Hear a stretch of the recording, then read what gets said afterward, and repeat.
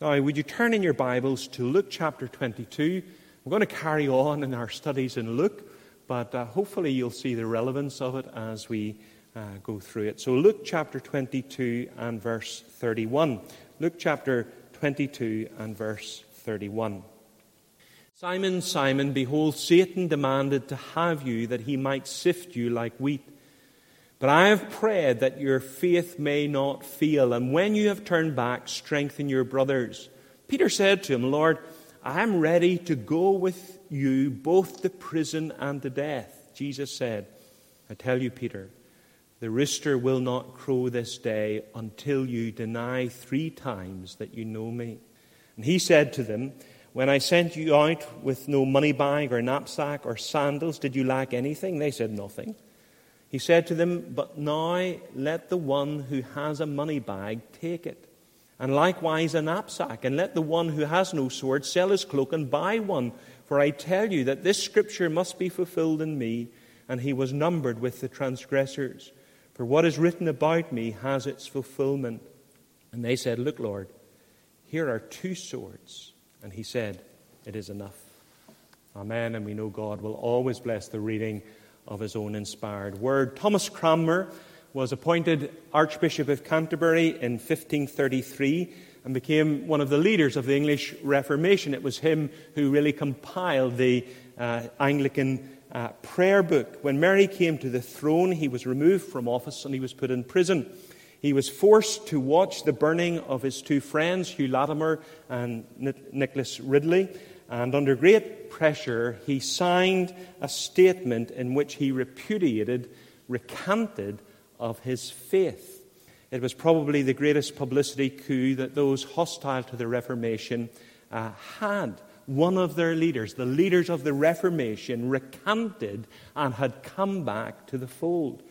However, Mary decided to burn him anyway. And on the morning of his death, he was taken to a church in Oxford to be paraded and humiliated before the congregation. They asked him to speak, and he prayed like this. You did not give your Son unto death for small sins only, but for all the greatest sins in the world, so that the sinner may return to you with his whole heart, as I do now come to you. And their ears pricked up at that. But before the congregation, he declared that he repented not of the doctrines of the Reformation, not of the doctrines of the Reformation, but forever denying them. And he finished by saying this hand that hath signed when I come to the fire, signed the statement where he recanted and repudiated his faith. This hand, when I come to the fire, shall be burnt first. The congregation, horrified, rushed forward and seized him and took him to the place where he was put to death. And as the fire was lit, he stretched out his hand, the hand that had signed the statement, and he put it into the flames until it was burnt to a stump. He cried out from the flames, this hand hath offended. Lord Jesus, receive my spirit. Failure for Thomas Cranmer was not final. In that one public act, he regained his testimony and restored his influence for Bible truth. He had failed and failed miserably. He had denied the truth of the gospel, but his failure was not final. And that's the repeated message of the Bible. Failure is not final.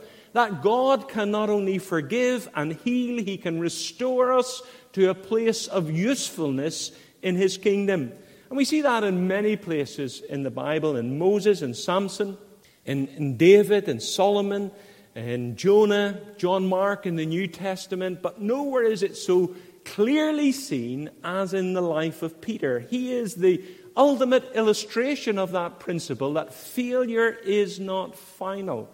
And it's Peter that we want to look at tonight. And I want you, first of all, to notice the temptation that he encountered. Look at verse 31. Simon, Simon, behold, Satan demanded that to have you, that he might sift you like wheat. Notice who this is addressed to. Notice the focus of this prediction.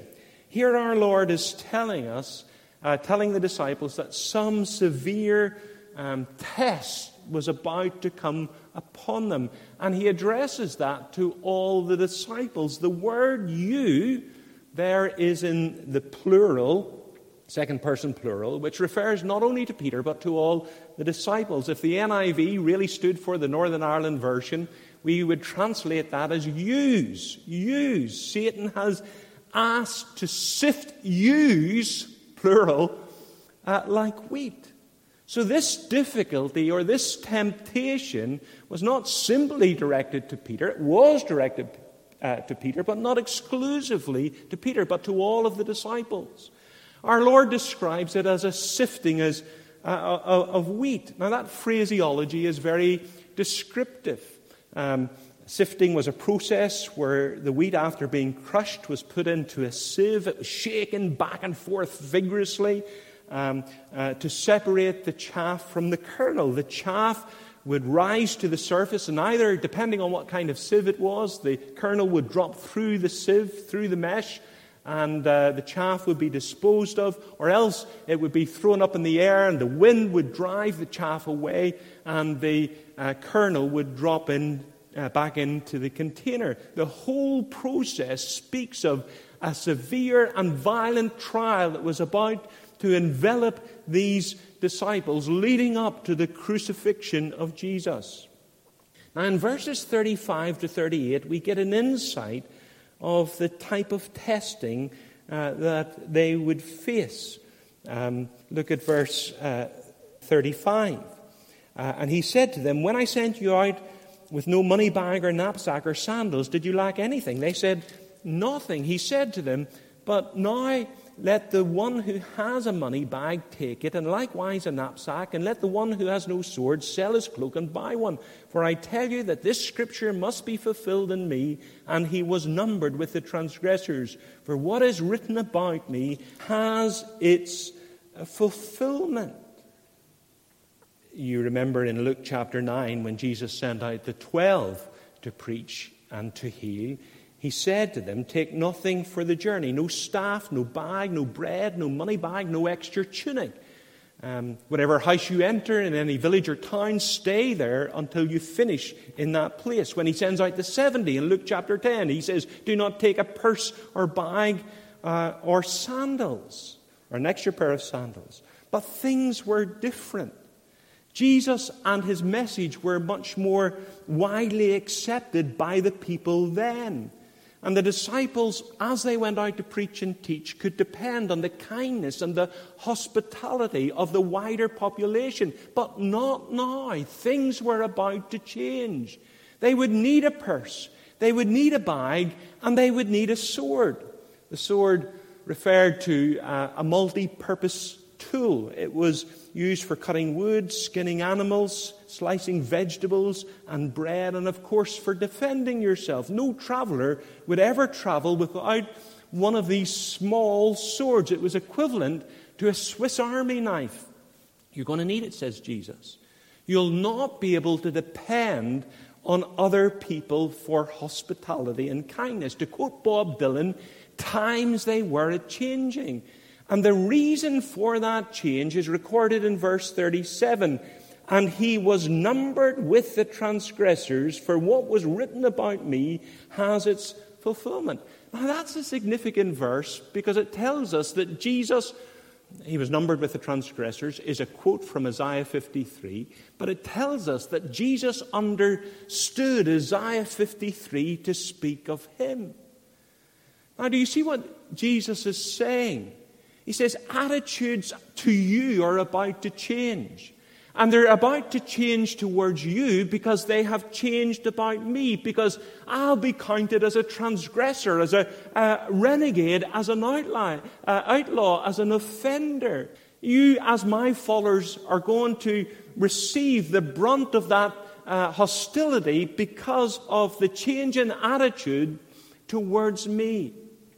And you will be rejected and no longer supported by the general population. That's the change that would take place. That's the trial that would envelop these disciples. It was a temptation, if you like, to peer pressure. When everyone turns against you and you no longer have the support and sympathy of the wider population. And that experience would be a real temptation, not just to the disciples in general, but to Peter in particular.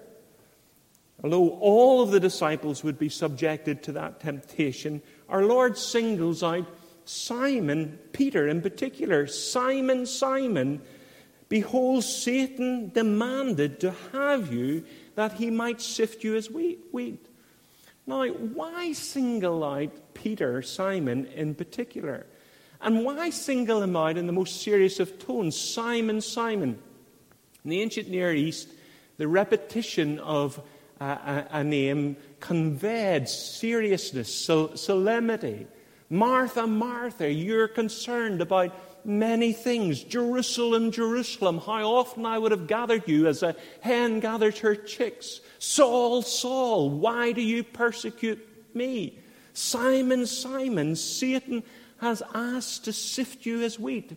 But why Peter? Why single him out in these serious tones and tell him that he was about to face great temptation? Well, I think you get a little hint of that in his name, Simon, Simon. The Lord doesn't say Peter, Peter. Remember, our Lord had changed his name from Simon to Peter. Peter means rock, and it speaks of what he would become by grace. But he wasn't a rock yet.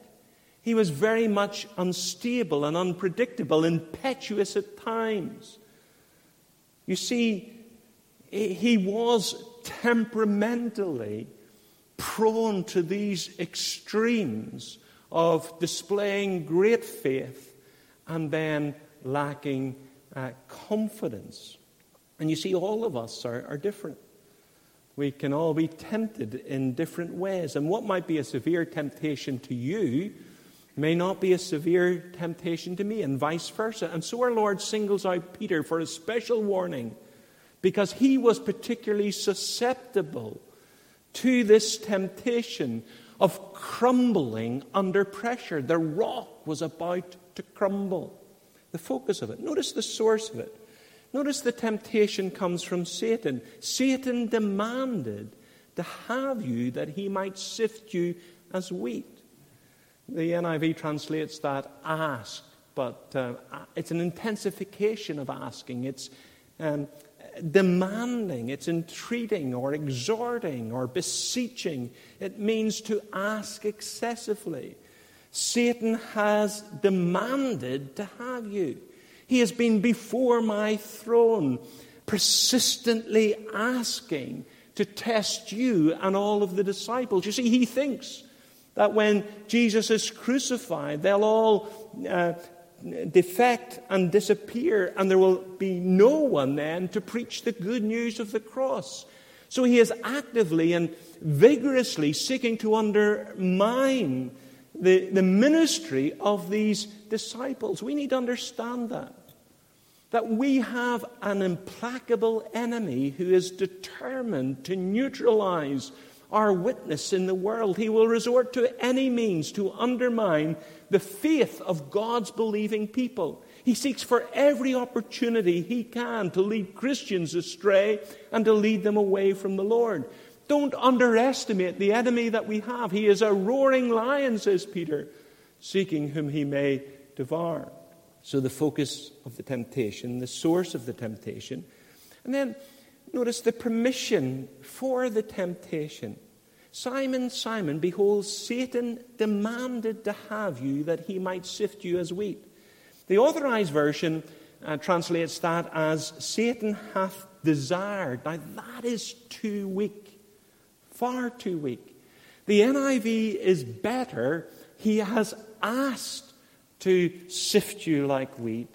The ESV is probably too strong. He has demanded to sift you as wheat. He had to ask, but he asks in this intensive way. He asks persistently. And that's a vital truth for us to grasp. that God has put parameters on Satan and his activity in the world. And just like the case of Job, Satan has to ask permission. Hope you get the force of this. He has to ask permission to tempt the believer. You remember the words of 1 Corinthians chapter 10 and verse 13. I used to, when I was first converted, I wrote these words out and kept them in my blazer pocket at school. God will not suffer you to be tempted beyond that which you're able to bear. That he restricts Satan in the veracity of his temptations. He knows how much we can take, and he knows, and he'll not permit Satan to go beyond our breaking point. That he is in control even of the temptations and the trials that come upon us in this life. If the Lord taught us to pray, lead us not into temptation, then he has control over temptation, that he can deliver us from evil. And that's why Martin Luther dared to call the devil God's devil, that he's actually under the control of God himself. John MacArthur says, the bigger and stronger your devil, the weaker and smaller your God. And the truth of the matter is, some Christians have far too big a devil and far too small a God. God hasn't vacated his throne. Even in this coronavirus, he hasn't abandoned his throne. He still rules over all, even when it comes to the whole realm of temptation and trial. If God didn't restrain Satan, none of us would stand. None of us would stand. You might say, well, I have problems with that. If he is in control of the devil, why does he allow temptations in the first place to take place? Well, we'll see that in a moment or two. So here we have the temptation Peter encountered. The focus of it, well, all the disciples, but focus particularly upon Peter. The source of it, Satan, and the permission for it. He has asked intensively, but asked nevertheless, the temptation that he encountered. Secondly, notice the fall that Peter faced. Look at verses 31 and 32. Simon, Simon, behold, Satan demanded to have you that he might sift you as wheat, but I have prayed for you that your faith may not fail. And when you have turned again, strengthen your brothers. Jesus is making a prediction. He's giving a prophecy. He is telling Peter and the disciples that they would fall. Like Humpty Dumpty, they would have a great fall. And when you turn back, he says, strengthen your brothers.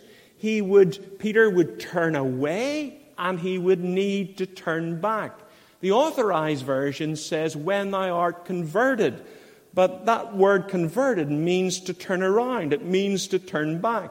You're going in one direction and you're turned around to go in the other direction. So Simon would turn away from Jesus and he would have to turn back to Jesus. He would fall. Jesus is certain about that. Now, I want you to think about that for a moment.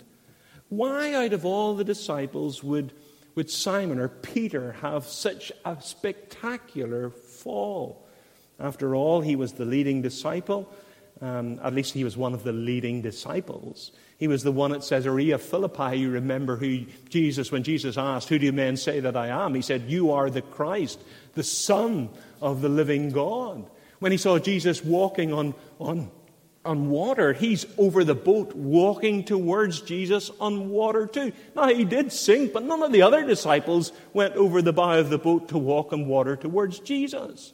He was one of the three that was selected to witness the transfiguration and to watch our Lord praying in the Garden of Gethsemane. Yet to be sure, he had weaknesses. But he was a man of tremendous faith and courage too. Why did he fall? What led Peter to fall in such a spectacular way? Well, I think you get a hint of that in verse 33. Just look at verse 33. Peter said to him, Lord, I am ready to go with you both to prison and death. Here he is in the light of this prediction that Jesus makes, and he says, not me, Lord. They may fall away. They may deny you, but not me. I'm ready. I'm prepared. If you go to prison, I'll be with you in prison. If they sentence you to death, I will die with you. Do you see what his problem was? He was overconfident. He thought it could never happen to him. Not me, Lord. I'm not so sure about the others, but I'm never going to stumble in my love and loyalty to you. He didn't realize the weakness of his own heart. I'm sure that he meant every word when he said to Jesus, if you go to prison or die, I will be with you. But he didn't realize how weak and prone to temptation he was. Remember Paul's words in 1 Corinthians chapter 10, let him who thinks he stands take heed lest he fall. The NIV puts it like this, so if you think you are standing firm, be careful you don't fall. Never presume that you are strong enough in the face of temptation. That's a lie and a strategy of Satan. Look at our Lord's response to his protests of loyalty in verse 34. Jesus said, I tell you, before the rooster, I tell you, Peter, the rooster will not crow this day until you deny 3 times that you know me. The Jews divided the evening, that's from sunset to sunrise, into 4 watches. And the last watch was known as the rooster watch. And it was known as the rooster watch because the rooster broke that watch by its crowing. So Jesus is saying, before dawn, within a few hours, you will deny me, deny that you ever knew me, not once, not twice, but 3 times. 3 times you will deny any knowledge or acquaintance with me. And we know how literally and how perfectly that was fulfilled in Peter. Jesus knew this overconfident disciple better than he knew himself. The Bible says in Jeremiah 17 and verse 9, the heart is deceitful and desperately wicked. Who can know it? And the truth is, we can't know it. We can't fathom it. We can't plumb it. We can't weigh anybody else's hearts. But more significantly, we can't see into our own hearts. We just don't know the depths of sin's potential in our own hearts. We can't tell if we will be able to resist the temptation when it comes our way. It was Robert Murray McCheyne who said that the seeds of every sin lie in my own heart. My heart is a human heart. My heart is a fallen heart. My heart is a sinful heart. It is capable of yielding to every sin. Do you believe that? Do you believe the potential for every sin lies in your own heart? And you say, oh, not me, not me. To deny the Lord? Oh, never. To lose my temper and strike someone? Never, never would I do that. To commit adultery? To steal another man's wife? Not me. I would never do that. Homosexuality? Oh, not me. But you must never think that you are incapable of any sin. If it wasn't for God and His grace, we would all fall. Peter's self-confident boasting paved the way for him denying the Lord 3 times. If any man thinks he stands, take heed lest he fall.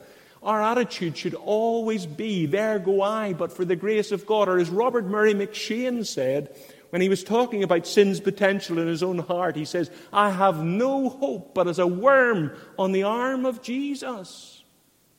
Peter had a great fall. A fall that he thought he was incapable of. We must never drop our guard when it comes to sin and temptation. The fall that Peter faced. The temptation Peter encountered, the fall that Peter faced, the recovery that Peter experienced, thirdly. Look at the text again there in verse 32. But I have prayed for you that your faith may not fail, and when you have turned back, strengthen your brothers. Now that announcement of failure must have been devastating, not only to the disciples, but to Peter in particular. That Simon Peter would have a great fall. But unlike Humpty Dumpty, all the king's horses and all the king's men couldn't put Humpty together again. But the King of Kings and the Lord of Lords would put him together again. He would be restored. Look at the text again. When you turn back, strengthen your brothers. Notice it doesn't say if you turn back, but when you turn back, strengthen the brothers. Our Lord was absolutely sure and confident that Peter would turn back after this fall. Now, why did he display such confidence when it came to Peter? Was it just that the Lord could look into the future and see what was going to happen to Peter? Well, of course our Lord knew the future. He could predict the future. But it's more than that. Notice the reason Jesus gives for his preservation and his repentance. Verse 32, but I have prayed for you that your faith may not fail. Do you see the reason for his repentance, the reason for his recovery? I have prayed for you. Jesus prayed for him that his faith would not fail. He failed as a man. He failed as a follower. He failed as a Christian. And his faith failed too, but it didn't utterly fail. William Hendrickson translates that your faith may not utterly fail. In all of his denials, the flicker of faith was still there. It was burning low.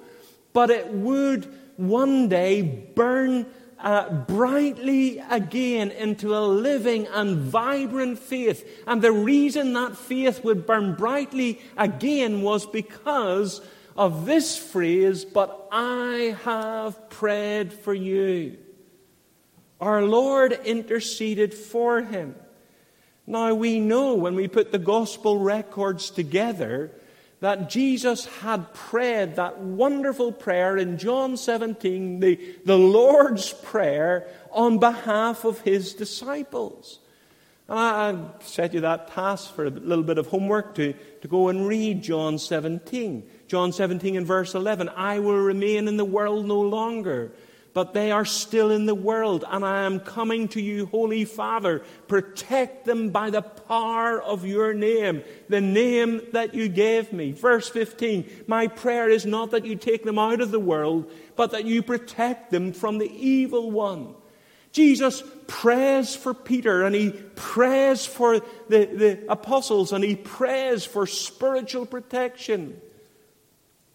And that's what he meant when he says to Peter, but your faith will not utterly fail because I have prayed for you. The reason why Peter would recover, the reason why Peter would be restored to communion and fellowship with God was because of the prayers of Jesus, because he is God's Son. He always prays in accordance with the will of God, and his prayers are always answered. And he is the reason why Peter's faith did not utterly fail, and why Peter would turn back again. I want you to get this. Peter's faith survived and recovered because the Lord Jesus was praying for him. If he had been left to himself like Judas, he would never have recovered. But Jesus prayed for him. And the same is true of you and me as believers in the Lord Jesus Christ. Listen, if I could lose my salvation, I would lose it. If I had to save myself, I could never save myself. But if I had to keep myself, I could never keep myself. My faith, the faith of every true believer, cannot fail, because that faith is upheld by the intercession of the Lord Jesus Christ, the high priestly ministry of the Lord Jesus Christ, where he is praying for you as a believer in the Lord Jesus Christ at this very moment. That wonderful verse in Hebrews chapter 7 and verse 25. Therefore he is able to save to the uttermost. You know, some preachers come and they say he's able to save to the uttermost, and they interpret that as he is able to save to the guttermost. That doesn't, it's true that he can save right into the gutter, but that's not what that means. He is able to save to the uttermost. He is able to save completely. He is able to save forever. He is able to save eternally. He is able to save to the uttermost, until he brings us safely into heaven. And why is he able, Hebrews 7, to save to the uttermost? Because he always lives to make intercession for us. This is why the believer will be saved and cannot be lost, because Jesus ever lives to make intercession for him. I was wondering how I was going to tie this sermon into Easter. This is how it ties into Easter. That Jesus was raised from the dead. He ascended into glory. And at this very moment, he is seated at the right hand of God the Father, and he is making intercession for you and I, that our faith will not utterly fail.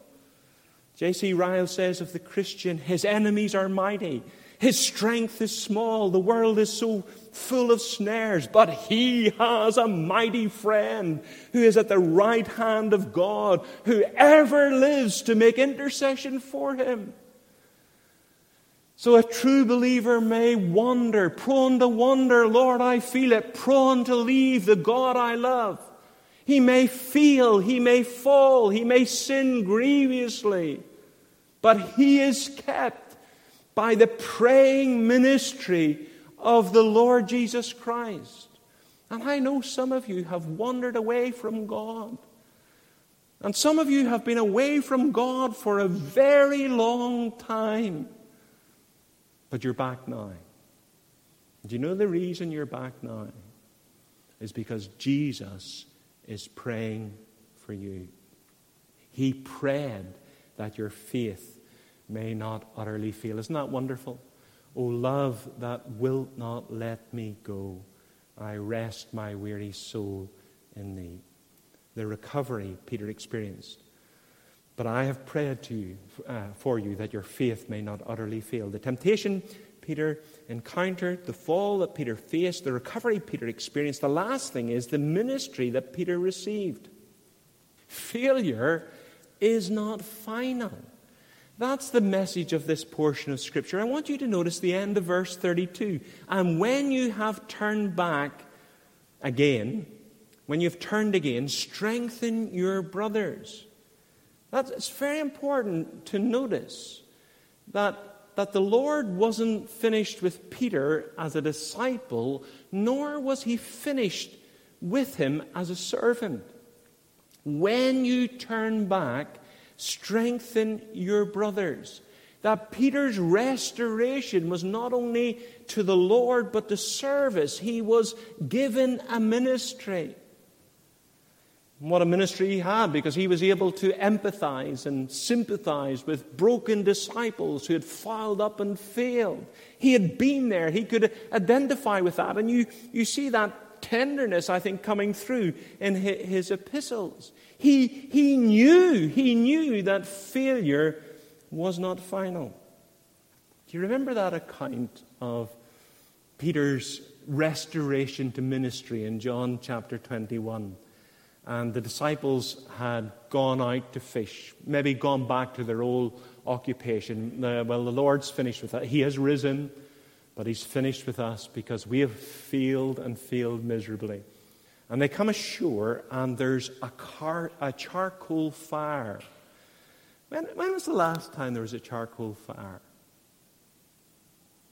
Well, when Peter warmed himself at the high priest's house, when he denied him 3 times, there's a charcoal fire designed, I think, to indicate and recall to his memory his failure. And then the Lord says to him 3 times, Peter, do you love me? Peter, do you love me? Peter, do you love me? Why 3 times? Why does he ask him that 3 times? Well, he denied the Lord 3 times. And when Peter says, I do, yes, I love you, the Lord says to him, feed my lambs, take care of my sheep, feed my sheep. He is not only forgiven, but he is entrusted with a ministry, shepherding the people of God. Now, isn't that glorious? When you turn back,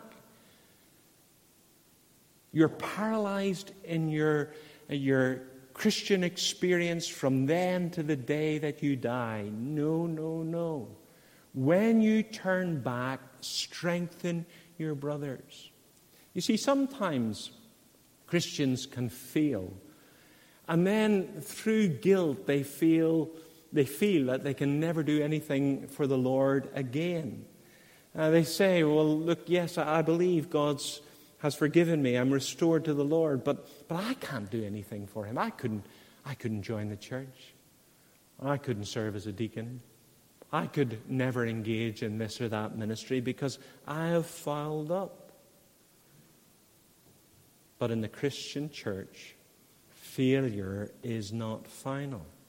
And of course, it's important that the church accepts that. Some churches would write people off. Some churches would write Peter off. He's the one who denied the Lord. He's not fit to be a deacon, never mind an elder. Well, Peter did describe himself as an elder. He took that title for himself. But Jesus says to him, when you turn back, strengthen the brothers, feed my sheep, take care of my lambs, feed my... I don't know about you, but I feel that's just glorious, isn't it? It's wonderful. Do you know one of the most encouraging verses that I've ever found in the Bible is this? It's a very strange verse. But it's, the word of the Lord came to Jonah a second time. The word of the Lord came to Jonah a second time. Failure is not final. Don't let the devil paralyze you into inactivity by you thinking God could never use the likes of you again. That is not the gospel. Of course, when we fail, we need to pick ourselves up, we need to dust ourselves off, and we need to start all over again, as the famous song goes. Well, we need the Lord to pick us up and dust us off and to start all over again. We need to come back to God. We need to come back with heartfelt repentance, seeking to taste afresh the calm of sins forgiven. We need that. We need that desperately. But we must understand that failure, no matter how deep it was, is not unforgivable, nor should it paralyze us in serving the Lord in the future. That's the principle that we see in Peter's life. Failure is not final. The temptation Peter encountered, the fall that Peter faced, the recovery that Peter experienced, and the ministry Peter received. Amen.